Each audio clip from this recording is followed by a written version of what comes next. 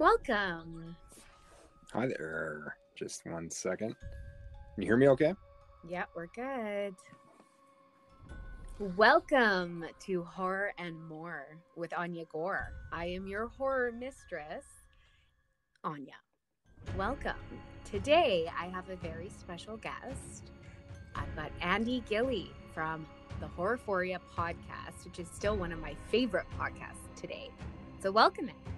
Well, thanks a lot, Anya. I appreciate you having me on. We really enjoy your podcast as well, and really enjoy all of the things that you're doing in Malevolent Productions as well. They're really great stuff, and we're big fans. Thank you. And we are big fans of you guys, so it's an all-around nice vibe for everybody. Absolutely. So, we're going to talk about vampires, and you recently did a vampire shoot, which I was really intrigued by. I thought it was really cool. Mm-hmm. You actually yes. had. Well, and that's how we kind of connected about doing this specific episode. This is a bit of a different format than I normally do, and normally what I do is when I have a guest on, I like them to tell me their favorite top 3 horror movies, and then we talk about them a little bit. I didn't want to do that with you here because I want people to go to your podcast and listen to your top 5 favorite horror movie episodes that you two have done. Oh, because, sure. It's so good. It's great. I don't even think we need to discuss it here because you guys did such a fantastic job.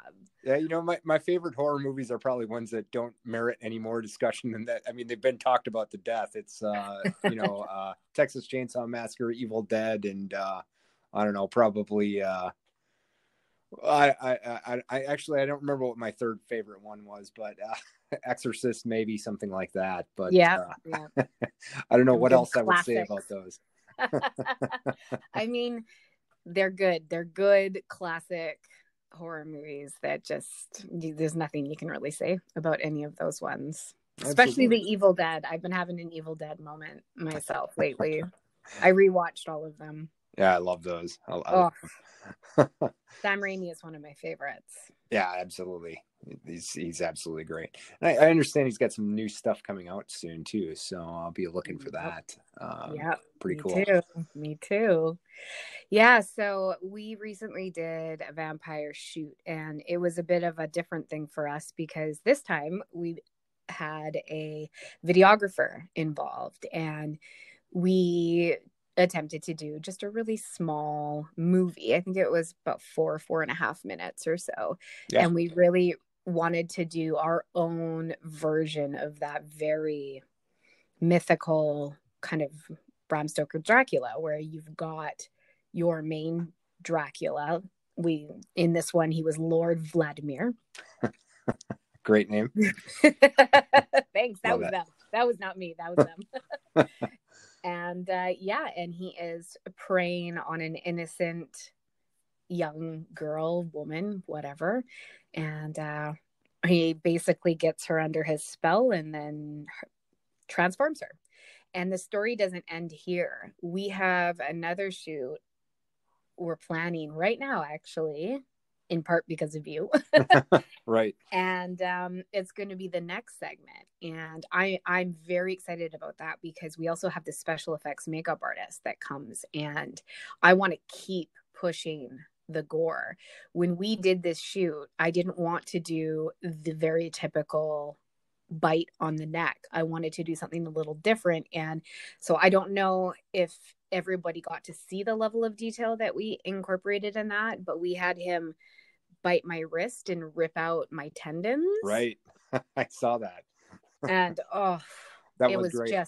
It was amazing. It was amazing. And so talk to me and our listeners about why you reached out to me. Sure.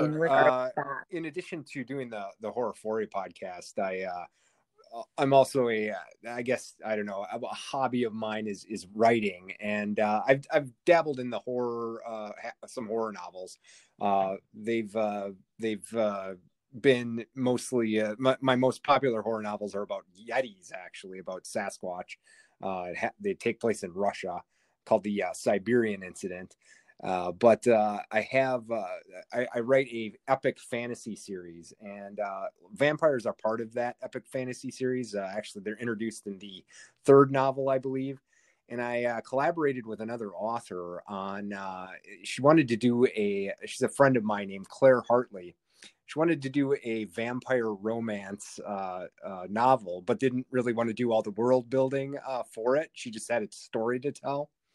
And so she it's kind of a story where I'm kind of collaborating with her to write some of the more of the lore type pieces of this book, and she's focusing on like the romance. It's kind of an erotic romance with vampires in it. And so it was kind of a different take on the world that I built, and it was kind of fun to see that going. She's got I should say we have 3 novels complete. We decided that we'd go back and do a prequel that didn't really include vampires, and the third one should be coming out here in the second one, it hasn't been released yet. It should be coming out later in December here. The final book of that trilogy should be coming out in early spring, late February, early March. So That's so exciting. It is. The name of the book is called Dominion of the Vampire, and it's by Claire Hartley. And I must say, I've helped her with some of it. She's the one who's written it, though. So I can't take credit for that. I don't want to act like I'm writing the book or something like that. But Dominion of the Vampire is already out. You can go to clairehartley.com. That's HEARTLEY. Take a look at that. It's on Amazon. You can buy it on there for your Kindle or in paperback. And the second book, I believe, is called Servant of the Vampire, be coming out in a couple of weeks, actually. So she should have that ready to go. But I did in creating those novels. When you're self-publishing on Amazon, you kind of have to look for all of this.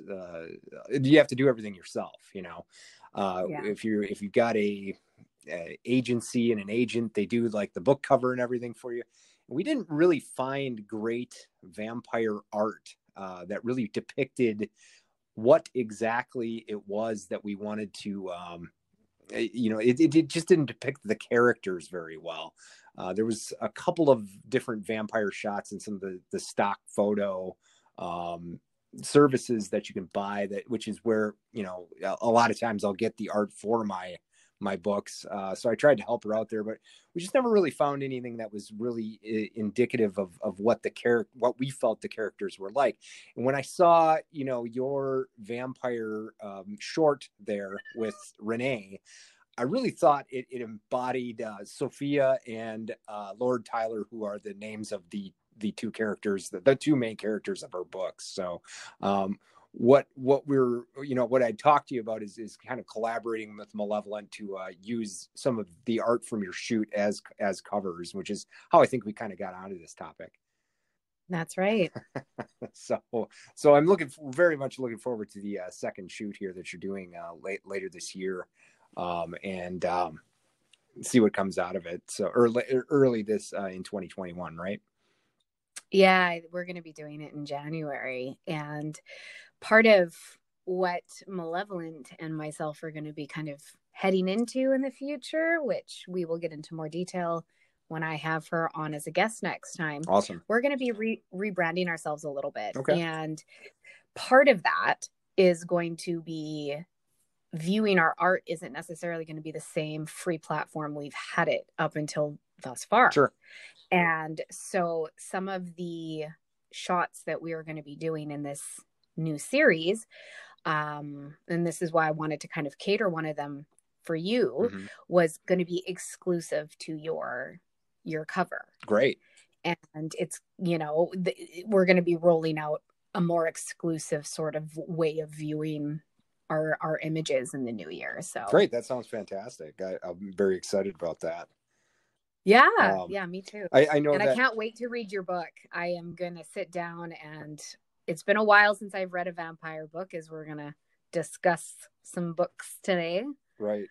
but I'm looking forward to it. Great. Excellent. Yeah. I believe I gave you a free copy there. So you can You read did. that I'm whenever you want. appreciative of that. But yeah, definitely check that out. My novels are, you can go to andrewgilley.com, ANDREWGILLE.com. You can see the epic fantasy series is called The Descendancy of Chiron, and Claire's books are within that world. So you can check that out too if you want. But yeah, very exciting. I know you use the Instagram platform right now, and I know there's some limitations there, so I'll be very excited to see you kind of unleashed in a different format, if it's kind of what I'm thinking. Yeah, well, I mean, that's the thing is I've been speaking to a lot of especially Vancouver horror women, and it's really infuriating to me that it's mostly the women that are getting flagged. But unfortunately, it is. Yeah. For some reason, our art isn't allowed to be viewed in any kind of sexual capacity or anything to do with any pushing boundaries of horror. And that's very, very infuriating, because I follow a lot of male photographers, especially in the UK, on Instagram, and woo, the stuff that they put out there. You see literally organs and body parts Wow. falling out of their bodies, and I'm getting flagged because I have some blood on my hand. Oh, wow. Okay. Yeah. That is really unfortunate. So, and that's really what horror is about, is pushing the boundaries. So you don't want to be that's right. limited like I that. know. Absolutely not. I know. And I think, in novels, you get away with a lot more of that kind of stuff. You read a novel like American Psycho or something like that. Yeah. And it goes beyond anything you'd ever see in any kind of movie, So I guess that's one of the reasons I like to express myself that way, is they're really, there are very few limitations that, you're going to probably get some blowback if your book becomes big, but you have a pretty wide open canvas to do what you want in books. So agreed. Kind of what American Psycho is actually one of my favorite books. Yeah, it's pretty hardcore as far as if that was a movie. If they shot scene by scene, you'd never see it on DVD or anything. They wouldn't let it be released. That wouldn't even be NC-17. That would be it'd go beyond that. Snuff. So yeah, I wanted to discuss vampires, I guess, with you today. It was something I've always kind of wanted to talk about, and I thought would be kind of interesting. The vampire is a creature from ancient folklore. The Greeks and the Romans, a lot of different cultures have a creature resembling a vampire. So it also transcends Western culture. The Chinese, Malaysian, Japanese, Vietnamese legends even tell of like a blood-sucking demonic or undead creature that resemble vampires. All those cultures have that kind of creature. And, with the exception of a dragon, I think more cultures have a vampiric legend than any other fictional creature, I think. And sometimes I wonder about that, how diverse cultures can come up with such similar stories, like vampires and dragons. So I find it really kind of fascinating. And I think it's a really interesting creature, interesting, legend, whatever you want to call it. In a lot of these legends, you see them as blood-sucking and vile. They're really often regarded as very awful monsters that prey on us, right? Just terrifying, ugly creatures. Vampires are undead, and a lot of the older legends, like the Norse Draugr, I think it's pronounced, resembles more of a like a zombie than the vampire Lestat, for instance. Right. And I know that like rabies is a lot of times equated as the impetus behind the vampiric legend. And, rabies gives you hydrophobia. That's, a very big part of the vampiric legends. A lot of them, there's like a true story written in a newspaper in 1855 about a couple that had been married. They went to consummate the marriage. I don't know. And fearful shrieks came from their quarters. I'm not sure why you wouldn't want more privacy for that, but so some people who were concerned arrived, and they found the girl's chest torn open. The husband was covered in blood, and he died later after very violent resistance. So it turned out he had rabies, but it kind of sounds like a vampire attack, right? Absolutely. It's not a sexy disease at all. No. even today, it's almost unsurvivable, So this is Yeah. kind of, I think, the genesis of the vampiric legends is, a disease like rabies. I think that's where that kind of comes from. So I think in 2020 that we think of them as these very sexy, alluring creatures is really kind of and this is my own conjecture, I guess. This is my thought on why this has changed over the years, I guess. I read two things in trying to prepare I tried to be prepared for your podcast here. So I had something intelligent. I appreciate that. But I read two things that I found really interesting in the subject. One is a guy named David Dvorkin. He's a science fiction writer and a horror novelist, much more accomplished than I am. And he makes the point that, Western culture's introduction to vampires really came with Bram Stoker's novel. And I probably wouldn't dispute that. I think there were legends and other ideas of vampires before that, but the mesmerizing guy with the cape and the fangs that we think of as the stereotypical vampire comes from that novel. So he has more to say about that, and I'll get into it. But another thing I read was a book called The Allure of the Vampire, colon. I always like to mention that there's a colon in there. Colon, Our Sexual Attraction to the Undead, by a guy named Corvus Nocturum, which is a bit of a strange name. But this guy is an author, a publisher, a lecturer. He has some very interesting books. If you check him out on Amazon, I'm going to be getting a few more of his. Actually, is some interesting, things that are kind of interesting to people like us, on these kind of subjects. So I'm not sure that the allure has anything to do with being undead. I don't think I'm really attracted to that part of the vampire. There are maybe some people who are. I'm not here to kink shame or anything, but there might be. right?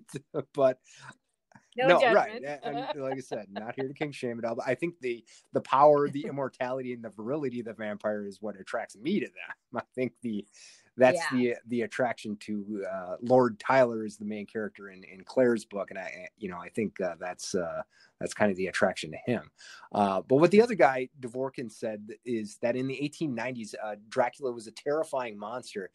And like a lot of people have a lot of theories on this as to they want to make him a symbol for, Western Europe's hatred of Eastern Europeans or sex, or something that the Victorians supposedly were afraid of. But what he said, when I thought was really kind of profound, which is very interesting, was it was because he was a symbolic of a real noble. He was a count. He wasn't the nice noble prevalent in the literature up to that point, who rescued virgins and married them at the end of the novel. He was a ruthless tyrant bent on power.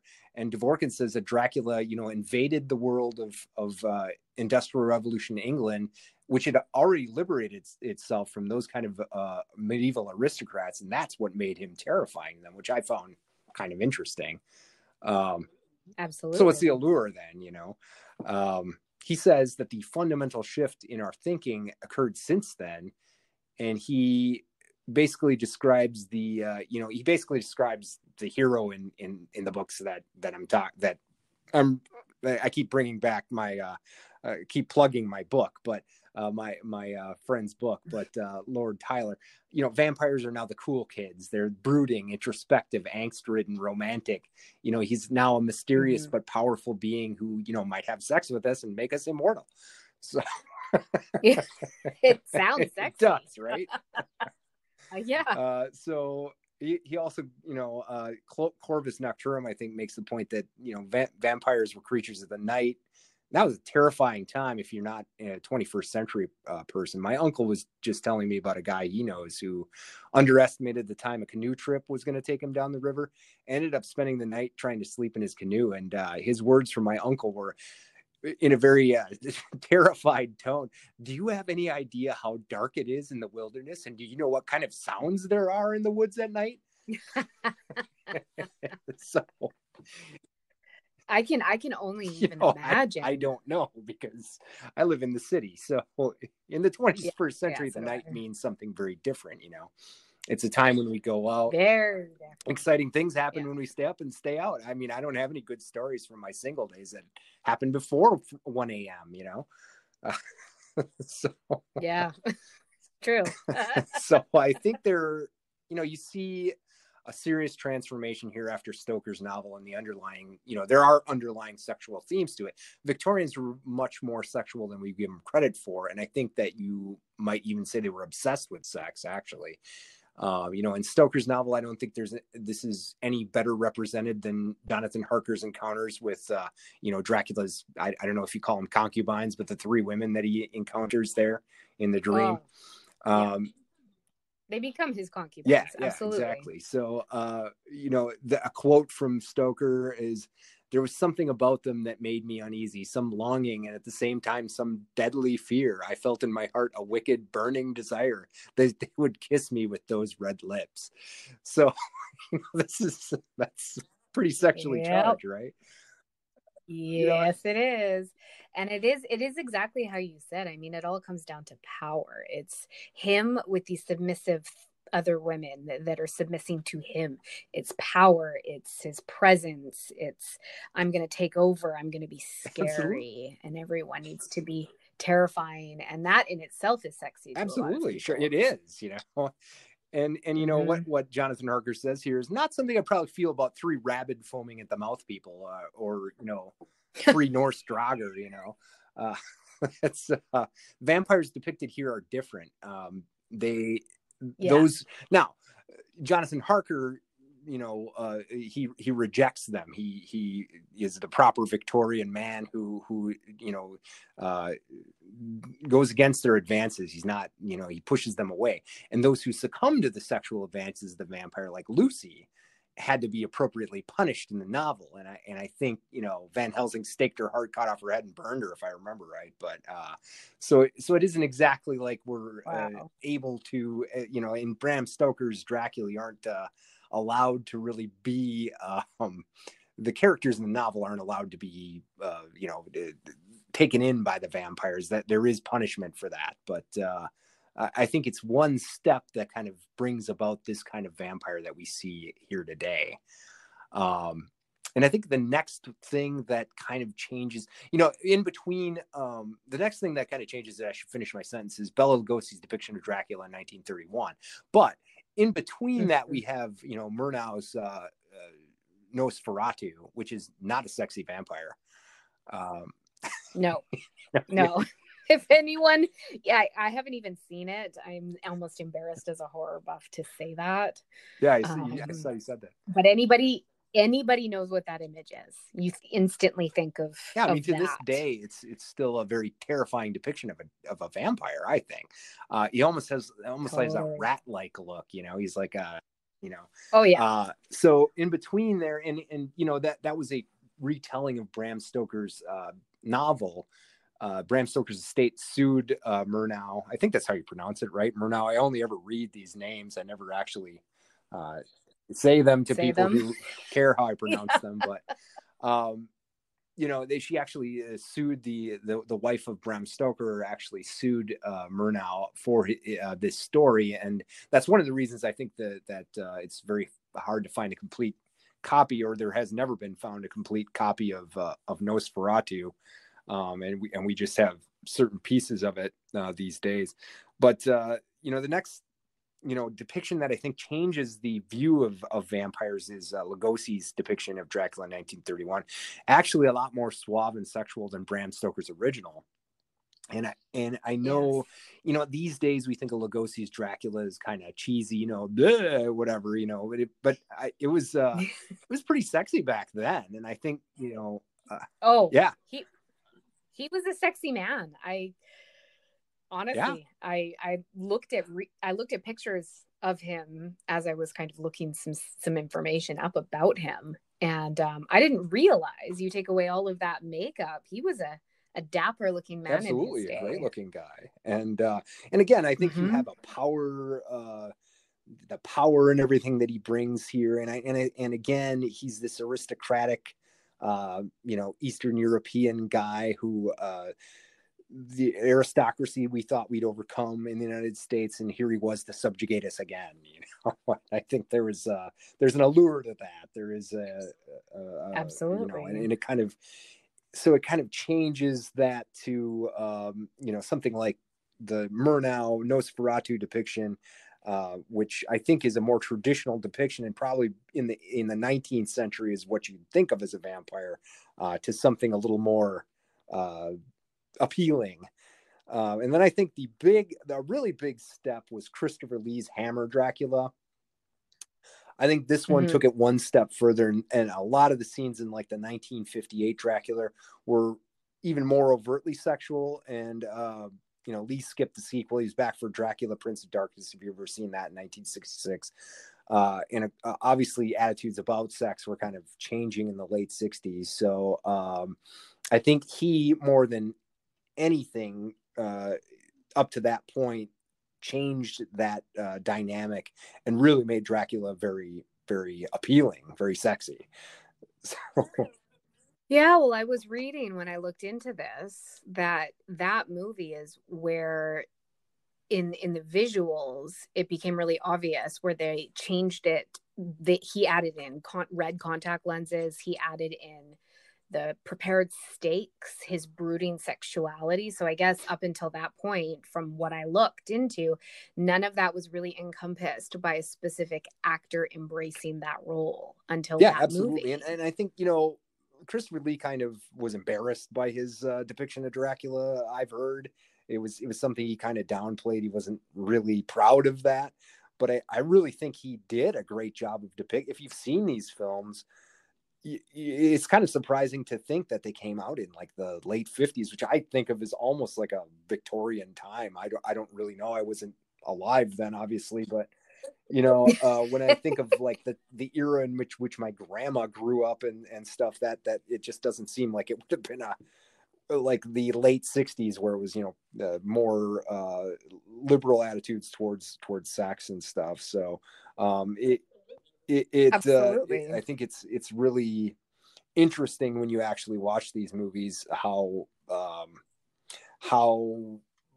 and again, you have the power dynamic of Dracula and stuff, how kind of sexual it is, and I can't really describe it any better than that. He really brought a lot of that to the film, and I think he really did a lot to push it that way. And I think the next step toward the kind of vampires we have today, I guess other fiction kind of contributes to that in varying degrees. You have like Vampirella debuting in 1969, and I don't know how obscure she really is. She was a comic book, is that right? I can't remember the name of the comic books right now she was in, but she was kind of a host or whatever, kind of like the Elvira of some of these horror comics in the 60s. She had a renaissance in the 90s. Right. That's how I kind of know about her, because of my interest in comics in the 90s. But this is obviously a very sexualized female vampire who is more powerful than you, and that's an appealing thing. So, absolutely. But absolutely. So this is 1969 when she comes out. I think by then it's vampires have kind of attained a level of allure like that just didn't exist 50, 60 years before this. And of course, then in the 70s, you have Anne Rice's novel Interview with a Vampire, comes out in 1977. 17 years later, it's transformed into a movie with very sexy Tom Cruise playing the lead vampire Lestat, and obviously Brad Pitt. I'm a cis male. Yeah, I'm a cis male. I think he's damn sexy playing Louis de Pointe-Loire. It's funny.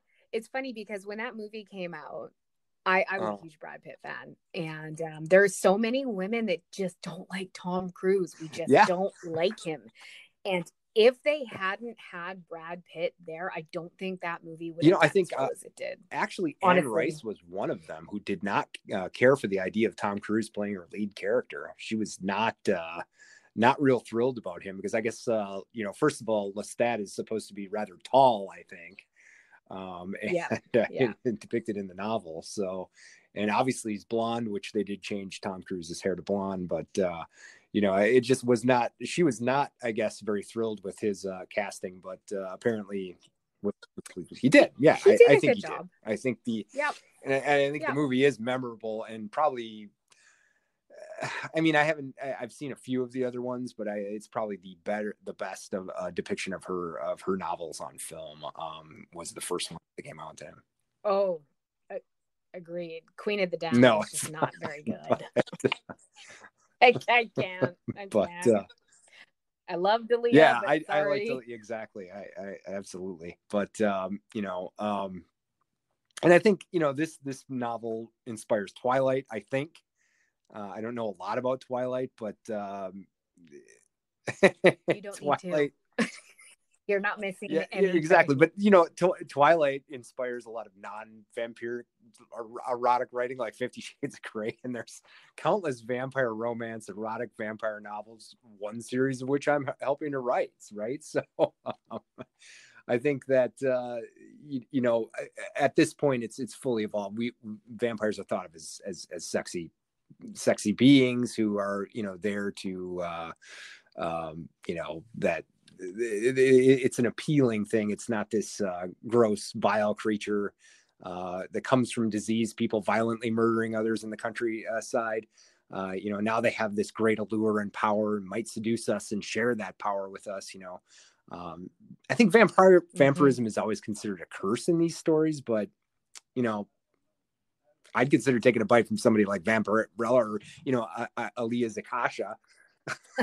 I mean, I like the sun and I like food. And most of these depictions, vampires aren't allowed to eat anything, but puking scene from What We Do in the Shadows is kind of reminiscent of that. I think it happens, but I'd consider that.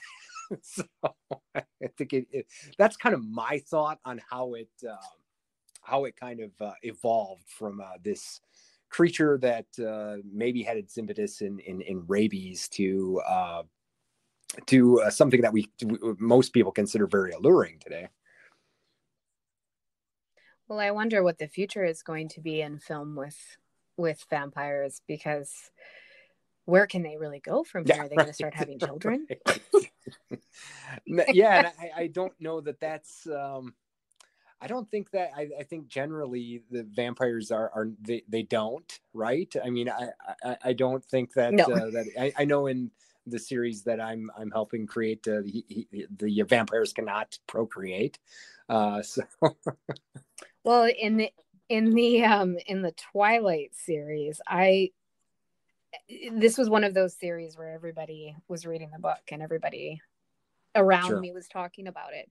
So I ended up attempting to read the first book, and it was so poorly written. It was unreadable. I don't know if I got through half of it.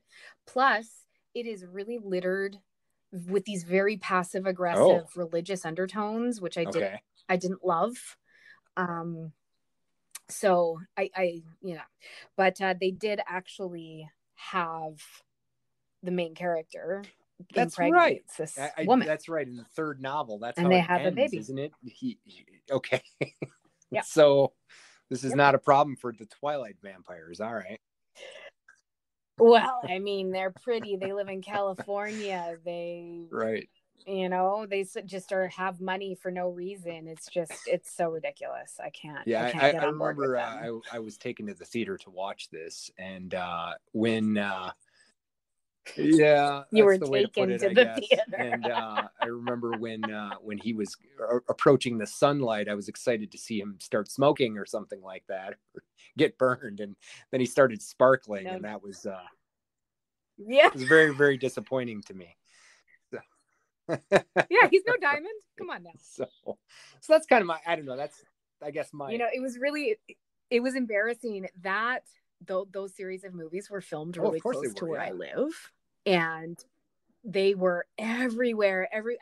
The only thing that I'm going to give kudos to for those series of movies is they really integrated a lot of native and indigenous places, and so everywhere the vampires was representative of indigenous people here. And so I liked that, and they used indigenous actors, and I liked that too. But it's just so unfortunate because it's just so terribly written and terribly acted, and the cinematography wasn't good. And if you could believe it or not, it inspired an even worse written erotic series. So 50 Shades of Grey there, that was inspired by Twilight. I preferred that. Did you? I preferred it, honestly. Yes. Twilight just was, I don't know. It was too in between the generations, I guess.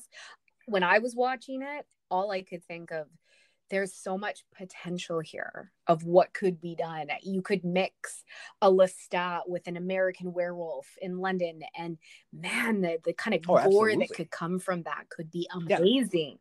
The But premise, the premise was really cool. I really did like the premise. Although I don't know, werewolves versus vampires has been done a little better in other films too. So, but yeah, I definitely didn't care for the sparkliness of the vampires. That's for sure. So, yeah. But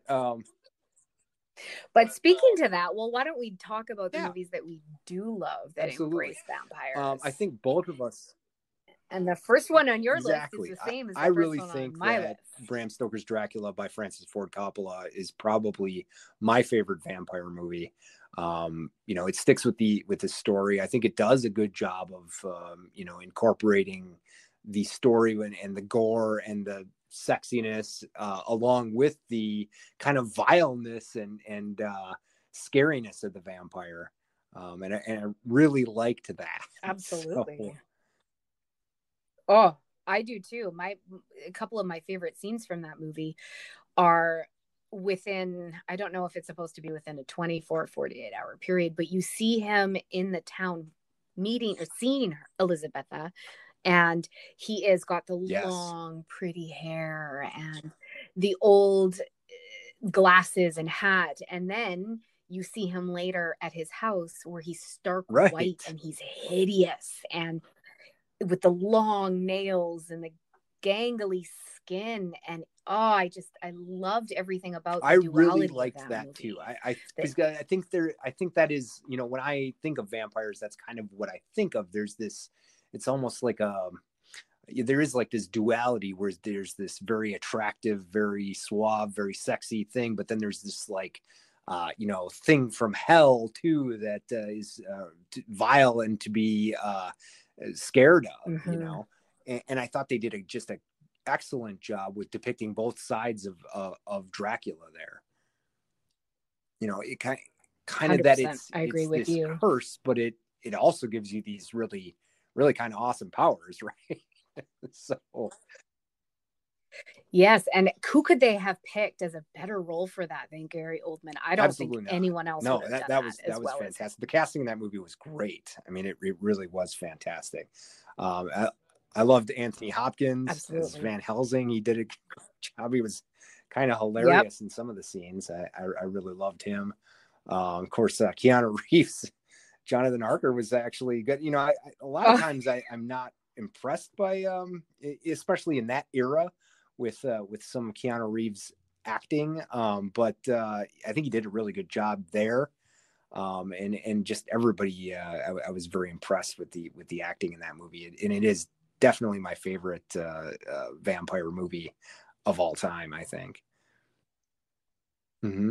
So you have The Lost Boys on here, which is one that I also enjoy. I haven't seen it in a while, but what do you like about that?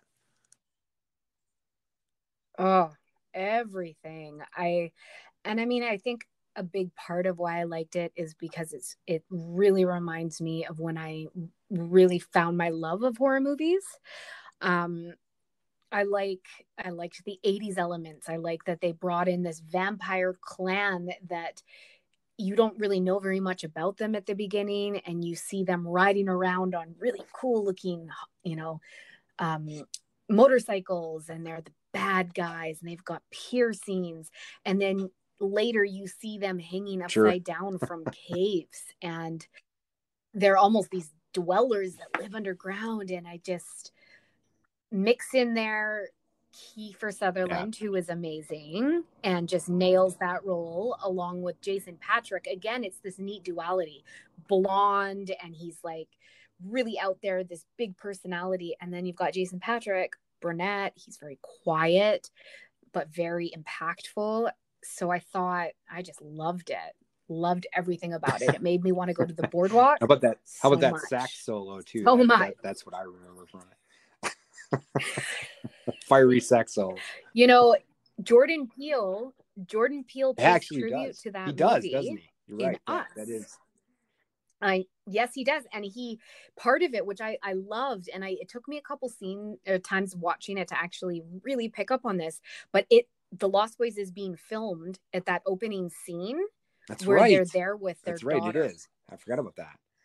And I loved that tribute. Yeah, that was really to that awesome. movie. That's because, right. Yeah, I forgot about that part of Us.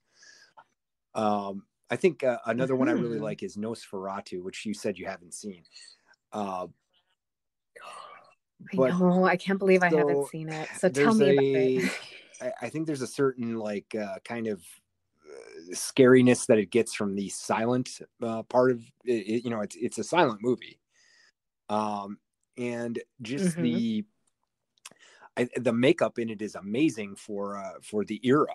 For 1922, it is amazing makeup. If I went to the theater in 1922, I think I would just think the actor looked that way.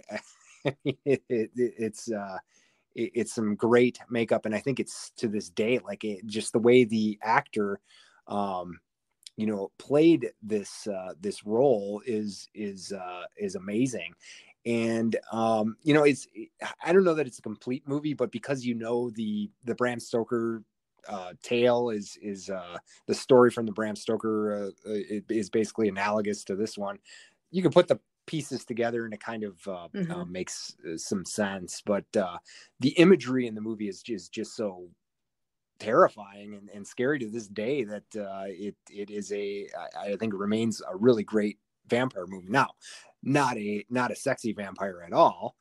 This is what this I think is a more classic depiction of a vampire, when somebody who in 1555 went out to travel at night. Maybe this might have been something they would have been scared of. So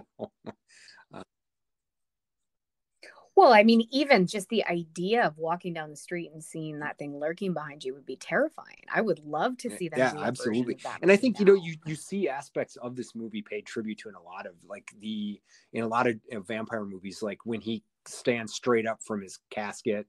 How he I'm sure you've seen that scene where he kind of like levitates up from his casket. There's some other shots in Nosferatu that have been paid tribute to so many times. They're almost like a rite of passage or something you have to put into a vampire movie these days. So I think it's it's still a really great movie. Now you have I haven't seen this one, but you've seen the Willem Dafoe movie Shadow of the Vampire. And I haven't seen that one, but I understand that's a really interesting look at the making of that movie. Well, yeah, it is Willem Dafoe as the actor playing Nosferatu, and the entire time it is this man being Nosferatu. So when they are not filming, he is still Nosferatu. And Willem Dafoe as a character actor to begin with, he's almost playing these two other characters. And wow, he nailed it. I mean, I haven't seen it to compare, but he did exactly what in my mind is the movie. And he looked exactly like that character. And it's a slow burn, but it was so impactful. I felt like I didn't even need to see Nosferatu, because all of those major scenes that anyone has ever seen when it comes to that movie, they were done in Shadow of the excellent. Vampire. Now, I think that this is a German movie, correct? So is he a German in this movie, or? Oh, was it? Okay. No, I thought Nosferatu was a German movie. I can't remember, but that's. I it is, but I think for cinematic purposes in North America, they went with English for that one. But so I'm gonna quickly double check. Willem Dafoe is a great actor. I love to see him in more horror. He was great in Demon Knight. If you saw that Tales from the Crypt movie back in the 90s, really loved it. But yes. Willem Dafoe is actually from the same state that I live in, so he's from Wisconsin here. So he's in, and I'd love to see him in more horror movies. I think everything that he's in, he's great. But absolutely amazing. Did you see Antichrist? I haven't seen that one. I'll have to check that out. Wow. But That's maybe Okay. warning when you watch But that one. I've seen Passion of the Christ, or not Passion of the Last Temptation of Christ, and he's really good in that as well. And I guess, you know, just the German part of Nosferatu makes me think of Let Me In, which is another, actually one of my favorite books and movies. I've read the book as well. It is absolutely one of my favorite depictions of a vampire as well. I really love what the author did there with you know, the vampire familiar relationship. As far as like the older guy, you know, everybody thought it was her, but that was her dad, but that was actually her familiar, you know, and he was doing things for her. And Yeah.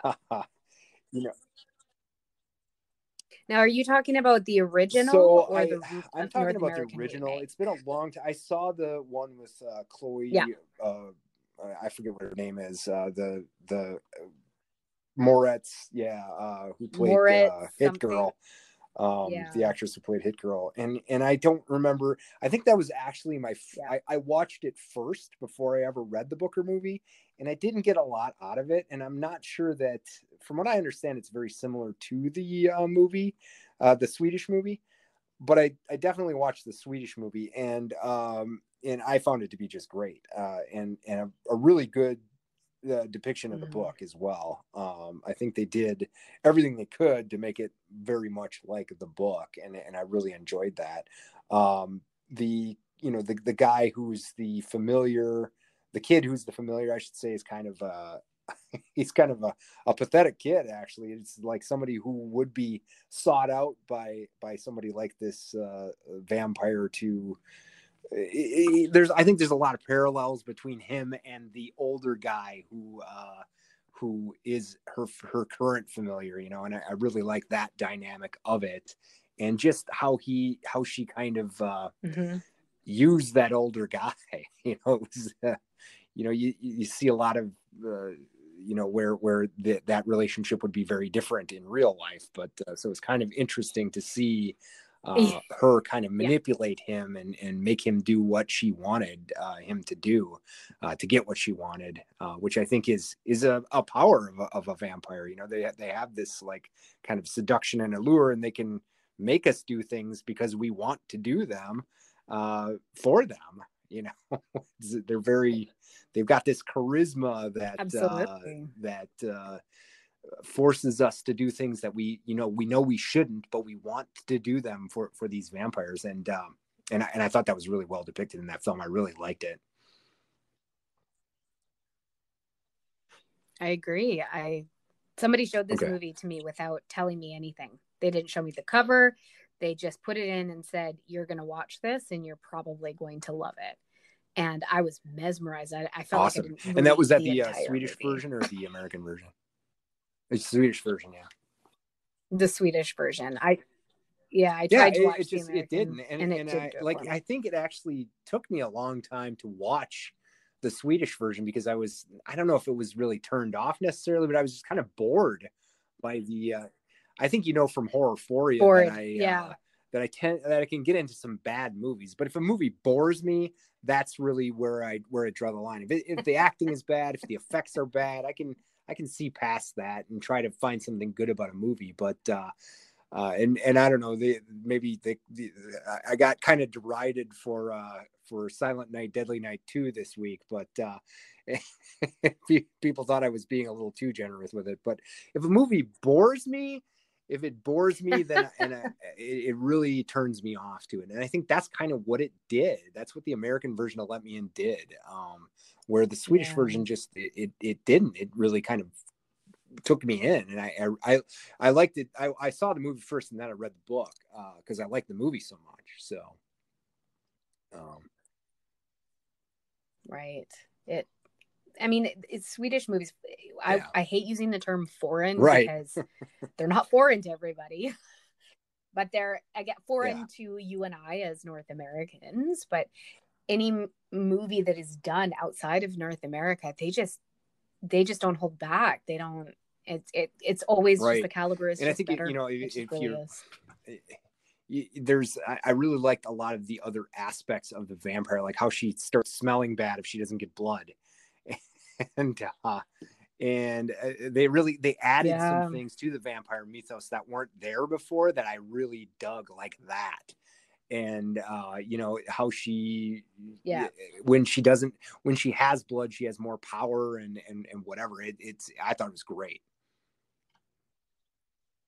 Yeah. Well, she's a kid too. Right, Just exactly. that in itself is creepy. That was one of my favorite things about Interview with the Vampire. Was Kirsten Dunst. I loved that concept. I really love that concept that, she's me too. She was turned when she was what, 10? 8 or something like that, and then she's just frozen in that time, even though she's 9, now got the I don't know how old she was actually supposed to be, but 100 and something. Yes. So she's 100 got these emotions of an adult, but is stuck in this child's body. I think there's really a lot to think about there. And that was probably my favorite part of Interview with the Vampire. And Kirsten Dunst really nailed that role for being as young as she was at the time. Just did a great job. Absolutely. I agree with you completely. Love that. She and nailed it. I've never read any of Anne Rice's novels. There's some things I didn't like about it. Like I didn't particularly care for the idea that the vampires were able to live on crocodile blood. I think vampires should, have to drink rat blood, human blood to survive. But because I remember that scene, wasn't there like a time when he was kept away or like isolated or something like that, or badly injured, and he had to live in the bayou and drink alligators, maybe? Yeah. Rat blood. Yeah, there was a couple scenes where they refer to that. One of them was when he was stuck on a boat and they were going, obviously everything took way longer, and so it took them weeks, and he was stuck on a boat and he couldn't just eat everybody on the boat, and so he had to be down in the rafters, and all that was down there were rats. And so when Louis got turned, he refused to kill people at first, and he was chickens, I think, and rats. And I mean, that's living off. It's a personal opinion of mine. I think they should have to drink human blood. That should be, unless you're a chicken vampire, you shouldn't be able to drink chickens and live through it. But that's just a personal opinion of mine. And I'm sure there's nothing wrong with it. It's just, and it worked for the story, but, yeah, just in my personal opinion, I think vampires should have to drink human blood. So, but, from Dusk Till Dawn, also, this is one of the ones that you have down. This is a great movie as well. And I remember I saw this in the theater, and I didn't really know what I was going to see. And, I was kind of a Tarantino fan back then. I'd seen Pulp Fiction and some of those other movies. And I knew that I was a huge El Mariachi fan. I was in college. I studied Spanish, so I tried to rent some Spanish movies, and that was really the only one that appealed to me, was El Mariachi that I had watched. And so I really loved it. And so I knew about Robert Rodriguez, and having these two directors combined, I thought it was going to be awesome. And it really did turn out to be, but I was not prepared for the turn that took. Like, I think you're over halfway through the movie before it becomes a vampire movie. It's kind of a heist movie. And I really loved that. I thought it was great. And again, here you have like this duality with who am I trying to think of right now? The Miss Satanica Pandemonium. I can't think of the actress's name. Why? Yeah, Salma Hayek. That's one of my favorite Salma actresses. Hayek. Yep. Yeah. So you have this Selma. great duality where she's, this show. sexy, woman dancing with a snake, and then all of a sudden turns into this monster and kills a bunch of them. So I really love that about it too. Yep. I agreed. I totally agree with you. And I think George Clooney also taking that role when this was around the time, I guess, where it was after ER. and Oh, nobody kind of absolutely. knew about him and his full potential. And taking this violent It was awesome. vampire movie, it just was awesome. He hit the comedy in it, the one Yeah, liners, Quentin even Tarantino Quentin. really Oh, did a he was great so job in good in that it. movie, you know. It And was he had been kind of a cameo in his other movies prior to that. I think in um the you know in Pulp Fiction, obviously he had a small part, and I think he got killed right away in the other heist movie he was in. But uh you know, he obviously had a lot of screen time in this one, and I thought he did a really good job. And he was really kind of a terrible person in this movie. So, yes, he was. Well, this is the funny yeah, thing. no, This role fit him, and I, he's one of my favorite directors. I love Quentin, and I don't no, I think wouldn't say. he is a terrible person outside, but most of the times he's in these other roles, they don't really fit him very well. This one was almost a really bad neurotic version of him. That's At least true. You know, that's what it looked that is true. like. Maybe that does kind of fit. But and I loved Cheech Marin, his different roles in this movie. It was great. One of my Oh yeah, favorite lines absolutely. is what were they, psychos or something? 100%. Yeah, Yes. just everything once they get to that bar, Yeah, everything from it's a that great moment movie, forward. and I really do love the depiction of vampires in it. You know, another thing I really liked that's kind of almost like apropos these days is when Sex Machine, who's played by Tom Savini, you know, great effects artist, uh, he starts turning and he tries to hide his Mhm. hands. You know, he's like, you remember that? So you remember I Tom don't Savini's I can't character? remember the scene. Yeah, No, what does he he do? gets bitten in one of the Yes. fights, and then he starts turning, and like he looks down at his hands, and Oh. they're vampiric hands, so he hides them, and it kind of reminds me of like if I have a cough or something these days, like just kind of trying to Yes, hide you got it to because quickly just I don't don't want want people to know anyone that to I'm, notice. you know, I don't think I'm sick, but I don't want people to think I'm sick. So I That's love that scene. right. I forgot That's just about that. fantastic. But It Yes, the movie was so good. And well, speaking of vampires and yes, comedies, I love the next one on your I think list, this What We just Do really in the takes all of Shadows. the vampire tropes and the things that we've talked about today as far as vampires go, and really just does a fantastic job of making fun of them. I mean, it's a hilarious movie, and I've seen the TV show a little bit too, and Yeah. they delve into it a little bit further with some other things in the TV show, but the movie just really does an excellent job of showing, you know, the life of these vampires that have, you know, they're a couple hundred years old. The one guy describes himself that he says he had been a 1800s dandy or something like that. And there's this whole like Yeah. you know, this Yep. poor abused familiar who's trying to become a vampire, and Yeah. it's almost like a, you know, some people who work in offices who get passed up for promotions all the time by their abusive boss, and this is this you do. Yep.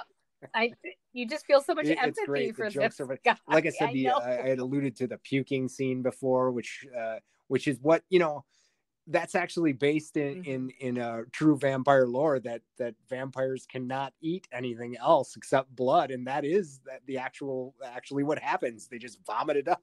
So, and I think it's very, very very well presented there.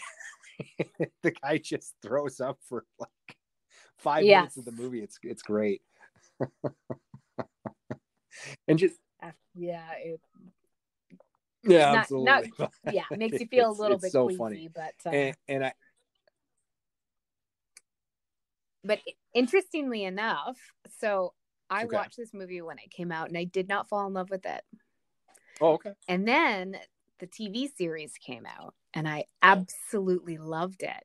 And what's interesting to me is you loved the movie, Yeah, but so didn't I fall in love with the like the show, and show. I loved I the really do. show. I'm not a huge And TV fan, and I don't get a lot of time to watch. Usually, the only thing I watch on TV during the week is the movie for Horror 40. And it's not. I'm not trying to be a snob or anything like that, but you know, I spend my leisure time doing a lot of writing, obviously, and other things other than TV. So I just haven't had a chance to watch all of the episodes of it, and the ones that I have watched have been great. And I really like that concept of the emotional vampire. I think that really oh, he is, and it really he's puts one of the it worst puts a real ones there. spin on that, where I it's agree. like there are really people like this. You know? So I really enjoy the depiction of that character, and how the vampires are even scared of him. Oh, they are.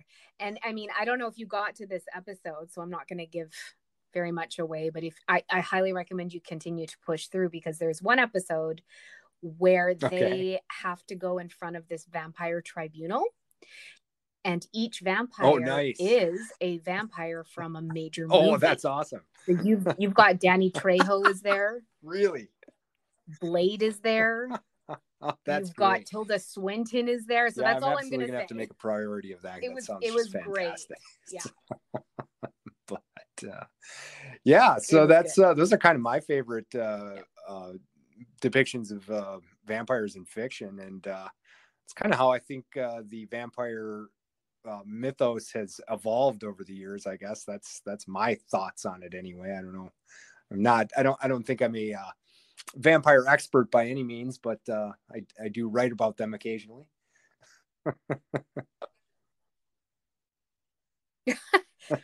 Well, in my books, that makes you more of an expert than me.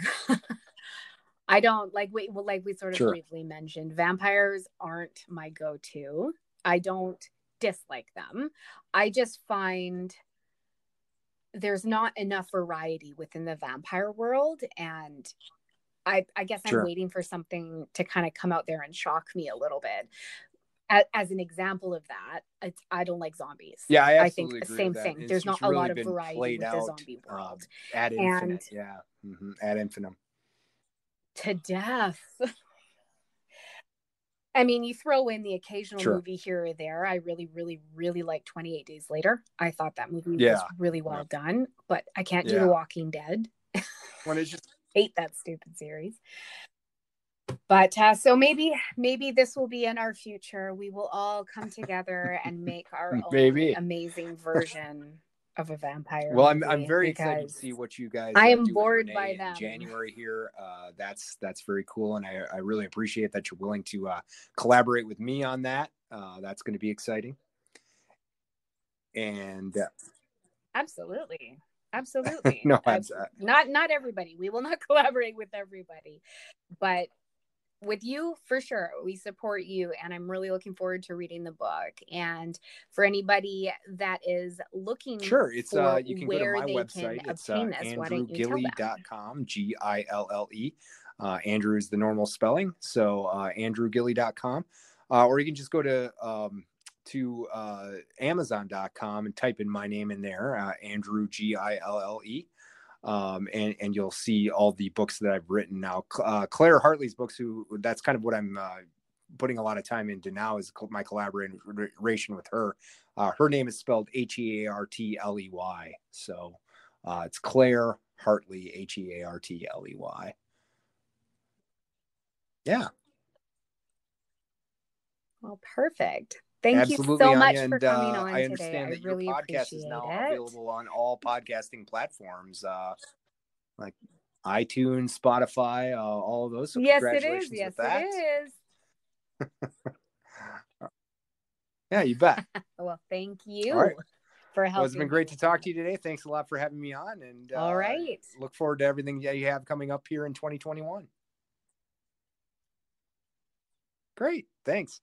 And likewise, I can't wait to read your book.